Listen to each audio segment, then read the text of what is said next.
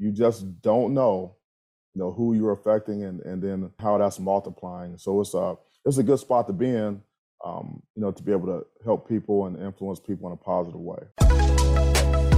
This is the Playbook. I have the incredible Mel Tucker with us. He is the head coach today at Michigan State University, a former football player, a Buckeye from Cleveland, Ohio, University of Colorado's former head coach, interim head coach for the Jacksonville Jaguars as well. Welcome to the Playbook, Mel. Hey, Dave, thanks for having me. Well, I love your journey. First of all, I love anyone from Ohio because it's a great place to be from. And there's, a work ethic. People ask me, Dave, how have you attained the success that you have? I said, because I'm consistent and persistent in the pursuit of my potential. My grandfather sold tires out of the back of the truck 6 days a week, 12 hours a day, and he wasn't anything special in Ohio. Everybody had that mindset of you go to work and you do your best, you learn lessons, you have fun, and you go back to work, do your best, learn lessons, and have fun. It wasn't difficult coming from that part of the world. What were some of the lessons that you learned about work ethic, and then how have you applied that to instill that into a generation that may not have the same perspective of discipline and work ethic that we had growing up in Ohio in the 70s? Yeah, no, thank you for that. So I've always been taught that it's all about the work that you put into something, and my parents taught me that. My dad was a tireless worker. I saw him, get up early and go to work, and I saw him stay late. And I was the only child for 8 years, and so I spent a lot of time with my parents, and so I saw the work ethic from them, and in their friends, people that they were with, whether they were school teachers or they worked at the steel mill or whatever it was all about the work. And anytime that I wanted money, extra money, just to buy a pizza or to grab a pair of shoes or something like that, it was all about go get a job.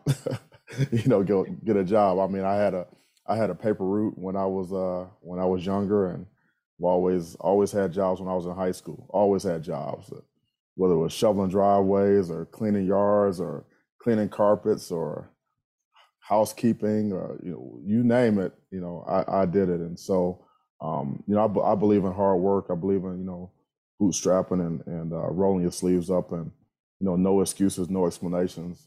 Just find a way to get it done, and that's the culture that we have here at Michigan State. It's a relentless mindset. It's high velocity, it's nonstop. It's no excuses, no explanations. Sense of urgency, attention to detail. Just find a way to get it done and find a way to get better. Each and every day. And so, and our program is built upon that. Our program is built on hard work and roll your sleeves up and find a way to get the job done. And to that measure, you talked about watching. I always tell people, I'm 54 years old now. I still don't listen to my mom, although I love her more than probably I should. I'm a mama's boy through and through, but I watched my mom. I watched my mom work 2 jobs as a single mom, raise 6 kids, all who went to the Ivy Leagues, all who attained scholarships, overachieved in every matter because they watched my mom. And most of my siblings didn't listen to her either. And I find the same thing with coaching. Lou Holtz told me a great saying. He said, David, it's not what I say, it's what they see and hear. And, through that, you were able to watch some extraordinary coaches. You played, at Wisconsin for a great coach. You watched Jim Tressel and coach with him. Nick Saban was one of your mentors as well. Watching those people beyond your parents, what lessons have you learned about being watched? Because as you've seen, there's a lot of coaches, that they may talk the talk, but it's the ones like Nick Saban that whether you're around or not, and you're watching him, he's living to what he's teaching. Yeah, no doubt. All of those guys you mentioned, Barry Alvarez, Jim Tressel, Nick Saban, Romeo Crennel, they were all great role models. you could see them every day getting the job done. Nick Saban would never ask you to do anything that he wasn't willing to do himself. He's always a guy that's leading the charge. He's in recruiting or team building or X's and O's. He's a hard guy to keep up with, because he's actually doing the work. And all of those coaches that you mentioned, with those types of guys, and you never know who's watching. You never know who's watching. You never know what type of impact that you're having on other people, what type of influence you have on other people. As I get more experience and I get older, I'm to the point now where I'm running into guys that I coached, 20 years ago, and I'm recruiting some of their kids. And I'm just amazed at some of the stories that they tell me about myself. Like, do you remember, Coach, when you told me this, or I used to see you do this, or I used to see you do that, and I've been following your career all this time, and you just never know what type of impact you have on people, and you don't necessarily have to be in charge, to be a role model, to have influence. You can lead, 360 degrees wherever you're from. You can lead, and leadership is influence. And when people see someone doing things the right way, they see you working hard, they see you being resilient. That resonates with people, and because it's something that it makes too much sense, and you say we don't listen to our parents as much as we should, but we listen to them enough, because like being a single mom and putting 6 kids through Ivy League schools, you knew that she was doing something right. You knew that she was doing something right, and that's what it is. People know, they can see it, they can recognize and say, you know what, this person is doing something that I want to do, and that's the beauty of it, and it's a multiplier effect. You just don't know, who you're affecting, and then and how that's multiplying. So it's a good spot to be in, to be able to help people and influence people in a positive way. And you're doing that, and like you said, recognition of success, from being the first coach ever at Michigan State to beat Michigan his first 2 seasons out, which I always enjoy, because my 2 favorite teams in college are Ohio State and whoever is playing Michigan. So that made Michigan State my second favorite team. And even moreover, winning the Big Ten Coach of the Year in 2021. But the success of your players is your greatest success. And that's on and off the field. Obviously, very few coaches have as many successful players in the NFL, All-Americans and Pro Bowlers. But off the field, like you said, over the 2 decades, you're starting to see the impact, the social change. To that measure, I've been involved from representing the Clemente family to Warren Moon, the first African-American quarterback in the Hall of Fame, both U.S. and the Canadian Hall of Fame, and having to deal with what happened way back then when they put him up into Canada for 6 years with all the talent he had. Our mission, Warren and I, and Jackie Robinson, and working on the movie and in that efforts with Rachel. But it's really interesting, Warren and I were talking, that our mission for quarterbacks was that there wouldn't be any talk by today. Nobody would say, oh, he's a black quarterback. We just wanted him to be a tall quarterback, a strong quarterback, a dumb quarterback.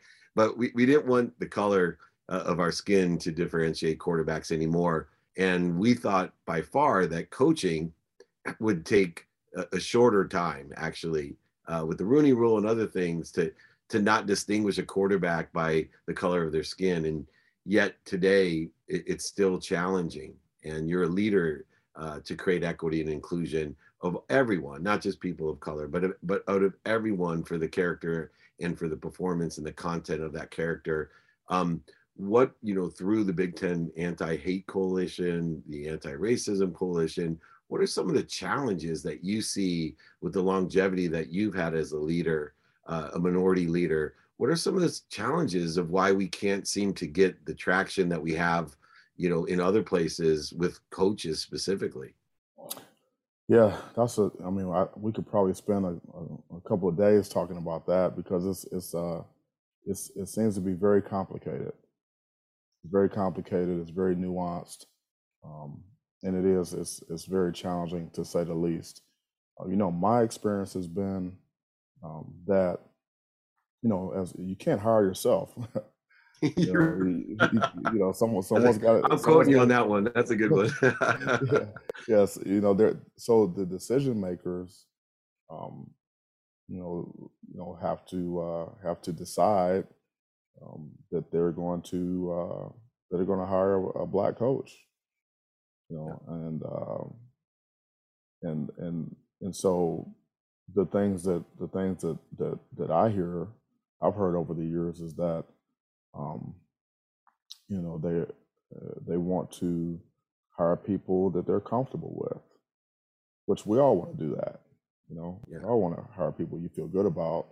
Um, and so what is that circle of influence, and how what an owner, a GM, an athletic director, board of trustees, alumni base, how do you get comfortable with a candidate, and who's recommending that candidate, and who's and what's the competition, and what is their circle of influence, and that's really what it comes down to, and I'm not sure that I have the answer uh, for that, because it is so complicated.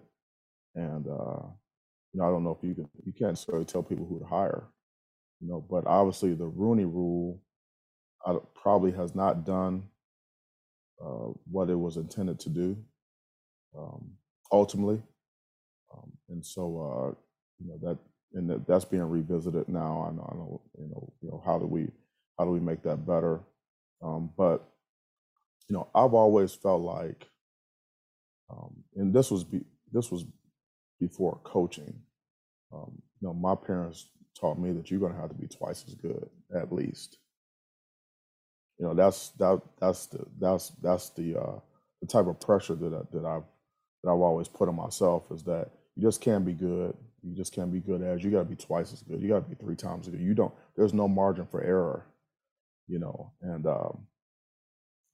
and that's really what drives me.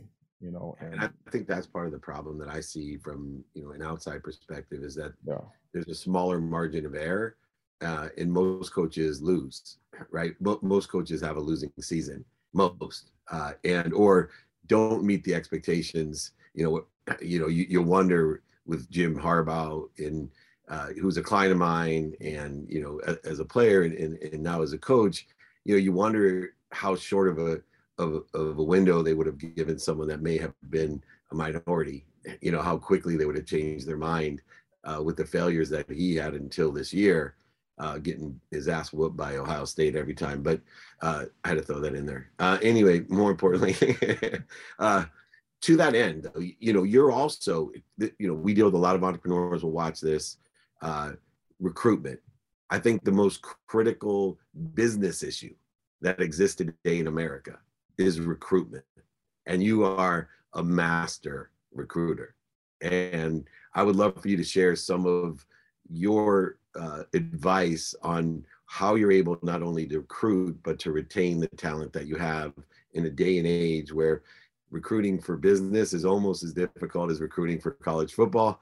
And more importantly, retaining employees is as hard as retaining college football players with NIL and all the transfer rules that never existed before. How are you dealing, and what advice do you have for these CEOs today, the head football coaches of the businesses? How are you recruiting people? well, my dad was my first coach. He was he coached me in little league baseball, and um, I trusted my dad, you know, absolutely, 100%. He always kept it real with me. Um, we were connected. He cared about me, obviously, on the field, but off the field.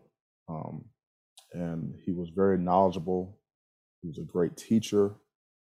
Um, and he always made me better. He always, and he never steered me wrong. He almost made me better. Always made me better. And so in recruiting, recruiting is about connection. It really is. I mean, and you have to first let the recruits know that, hey, I see you as a person, first and foremost. And at the end of the day, I want to see you succeed. Whether you come here or you go somewhere else. The bottom line is we want to take this football thing as far as we can take it. You're going to get a great education, hopefully have an opportunity to play in the National Football League.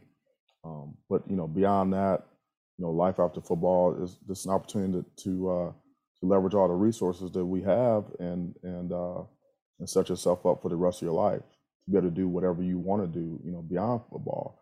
And that's the message. And then, that's the starting point. Now, from there, then it's everything else. It's facilities, it's weight room, it's nutrition, it's, academic support, it's resources and internships and all those things. But people have to know that you actually really do care, that you're in it for them, and that it's your responsibility to make them better, to help them reach their full potential every day. And I've always felt like you have to recruit your players every single day. The players that are on your team, and that's what leads to high levels of retention with guys that you really want to keep, that you really want to have. You have to recruit them. And recruiting them by always selling your program, always telling them how you can help them get better on and off the field. Being a great listener. Taking action. Making things happen. Doing what you say you're going to do, and being fair. And being straightforward. And I think people in recruiting, they respect when you shoot them straight, because there's a lot of misinformation out there, and the highly recruited guys, after a while, they get tired of that. And as the process goes on, it could be 2 years, it could be 3 years, it could be 8 months or whatever. After a while, people start to see, like who's real and who is not so real, who can I trust and who maybe I might not be able to trust with certain things. And so, and when you're competing for players, and like you said, NIL now and the transfer portal, when you're competing, it's about comparison, and they're comparing you to the other people that are recruiting them, and they're going to make a decision who checks the most boxes. And at the end of the day, parents and high school coaches, who can I send my son to? Who's going to look out for him? Okay, and as a player, can I trust this coach? Can I trust this staff? And are they going to help me get to where I want to go? That's what it comes down to. Yeah, it was funny when I ran Lee Steinberg's, sports and entertainment, and dealing with the biggest names, and that recruitment and retention was obviously a huge issue.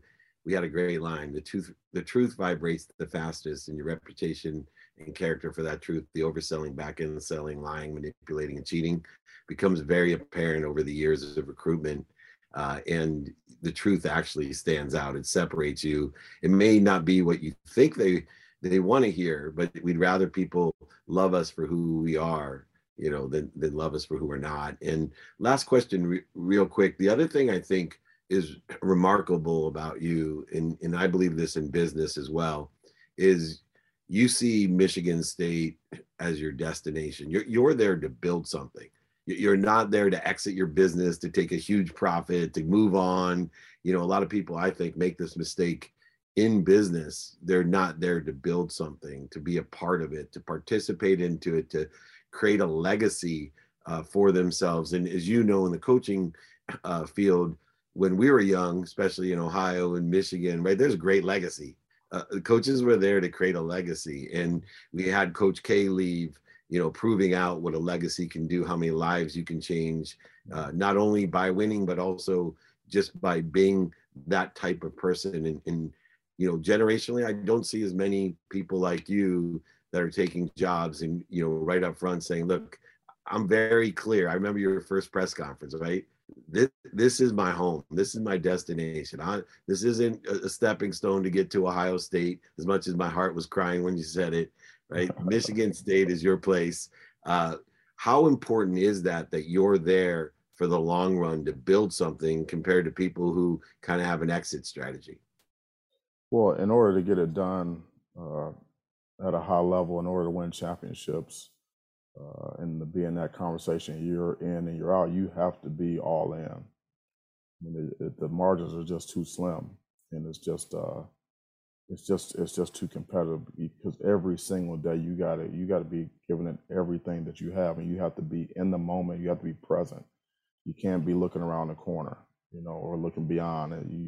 You gotta fight the fight, every single day. And I remember talking to Jim Tressel many years ago. I was at Ohio State with him at Ohio State in his first 4 years, and he told me that he was an assistant coach, and he was, when he had some head coaching opportunities, and Youngstown State was one of them. And someone told him, make that a great job. Make Youngstown State a great job. And he did that. Jim Tressel goes to Youngstown State and wins 4 national championships. You're from Ohio, right? I'm from Ohio. Youngstown. I know Youngstown. That's not necessarily a place that you would think a football coach would go and win 4 national championships. And he did it, and he made that place a dominant program at that level. And he went in there and did that. And he dug in. He was there for 15 years. He was there for 15 years. And so, I think it comes down to a decision. It comes down to a decision. I talked to one of our donors a little while back, and he's very, very successful. And I asked him, I said, when did you start rolling? When did you really know that you had it going? And he said it was about, he said it was about 2012. I said, what happened? Was it a deal? Was it some type of connection? Was it something? He said, no, I just decided. I made a decision. I knew what I needed to do. I knew I had the information. I knew I had the skill, and I just made a decision that, okay, now we're going to do this big, and that's what it comes down to. And I've decided that we're going to do it here at Michigan State. That's just what it's going to be. And once you actually make a decision, then at that point, I think you can take off from there. And that's what we're doing here. The relentless Mel Tucker, on and off the field, creating and empowering so many people, being a great leader as well. I really appreciate the time and helping people to enjoy the consistent, everyday, persistent, without quit pursuit of their own potential. We need to see more Mel Tucker and those like Mel Tucker in football and outside of football. Please join me anytime. Thank you so much. I wish you all the best of luck in your career, except for when you play one team, and we know what team that is, so I don't need to mention it. Congratulations on your great success. Take care, Mel. Yeah, thanks for having me, David. Take care, buddy.